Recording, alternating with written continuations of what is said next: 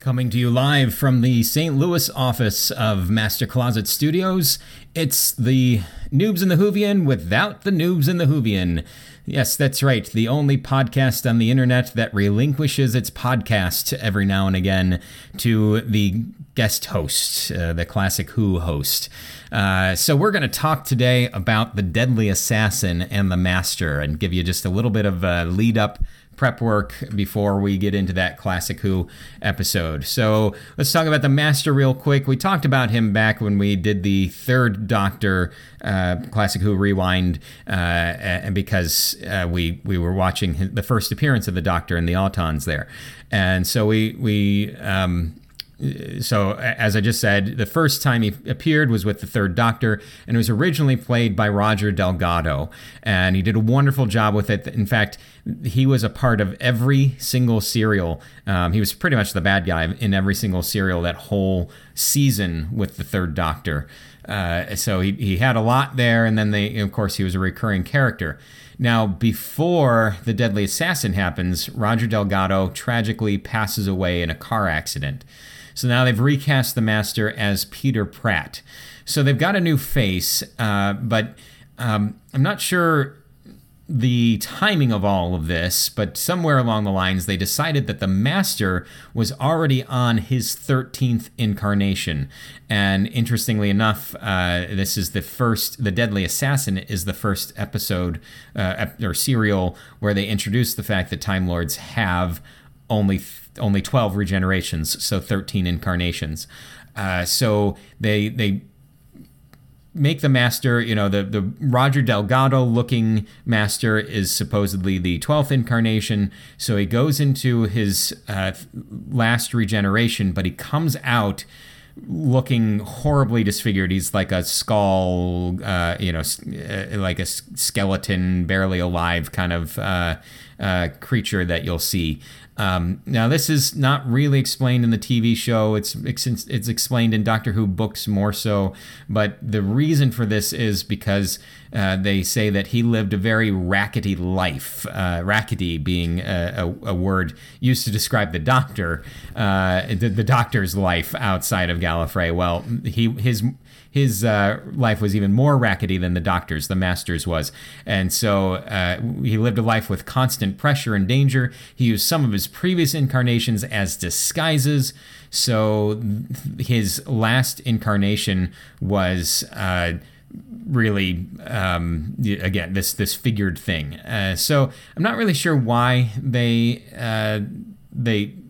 did it for real. I wonder if at first they were going to say only the Doctor gets to regenerate, or at some point they actually said that the Doctor and the Master weren't Time Lords anymore because they had left Gallifrey, because they were renegades. So maybe that was an early idea. Obviously they've dropped that at this point, and maybe they have they dropped this too. That was sort of the original idea that he's not quite like the Doctor, so his regenerations won't just give him a new normal body. I'm not really sure. Maybe it was rushed together because of, again, the tragic accident for Roger Delgado. I don't know a full story. I didn't find anything that would give me more information on that. But that kind of brings you up to speed with the Master. We already know about the Master a good bit at this point, so I don't think I need to give you too much more. So I'll just give you a little lead in to the Deadly Assassin. This is the Fourth Doctor, and the Fourth Doctor has just come off of dropping off Sarah Jane Smith back at home on Earth. So this is his first adventure without a companion. The first serial that we will see where the Doctor doesn't have a companion in Doctor Who, clear back to 1963. They were actually testing this out, testing the waters apparently, to see if Doctor Who could work well without a companion. If the Doctor and Tom Baker, the Fourth Doctor, said, yes, I can carry the show just on my own. He was excited for this. They decided after this one that the Doctor needs a companion, but interestingly enough, because maybe I'm taking away from the trivia part of the episode on this show, but on this serial, but because there's no companion at the start or the end of the serial, they it leaves the time frame for the Doctor wide open to insert a whole bunch of stories between this and the next serial, because they can insert other companions, they can overlap time streams, they can do a whole lot of extra stuff that they couldn't do otherwise because of companions being in the mix, and keeping the timeline pretty straightforward there. So anyway, so this is the first one without his companion. We've got the Fourth Doctor. This serial introduces, keep a lookout for, a lot of information about Time Lords. This isn't the first time to Gallifrey, but it's the first serial that is completely on Gallifrey. So they're really...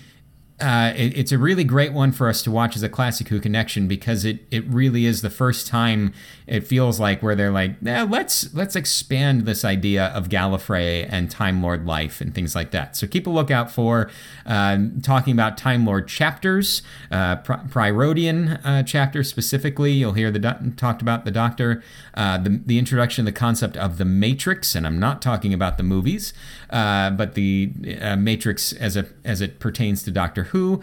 It'd be pretty obvious that the Time Lord headdresses and robes, this is the first time we see those. There's talk of Rassilon, whom we've already had in New Who.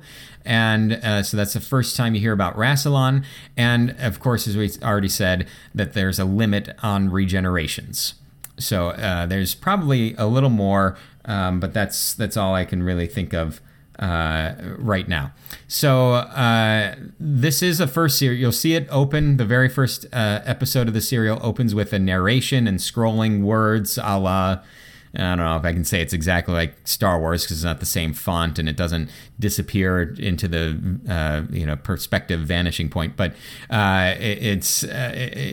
have scrolling words and the Doctor gives a narration. This is the first time that's ever happened. This is not a normal thing for Classic Who. They're taking a big jump really from the last serial to this one, so they're just trying to catch people up. But the one thing that does connect the two, the Doctor is summoned to Gallifrey. He gets a word that he is being summoned to Gallifrey, and that's why he drops off Sarah Jane Smith back at home, or one of the reasons. She was wanting to go on and do other things, but one of the reasons he drops her off back at home and then goes to Gallifrey, because he wasn't going to take a human to Gallifrey at that time. And as we'll see, spoiler alert, that summons was, of course, a trap. So it's a trap. Anyway, so I think that's all you need to know to catch you up and enjoy this episode or serial. It has a lot of things that are drawn on because of all the information that it gives. It has a lot of things that are drawn on in New Who with the history of Doctor Who and Gallifrey and Time Lords and all that. So I think it's a really good one.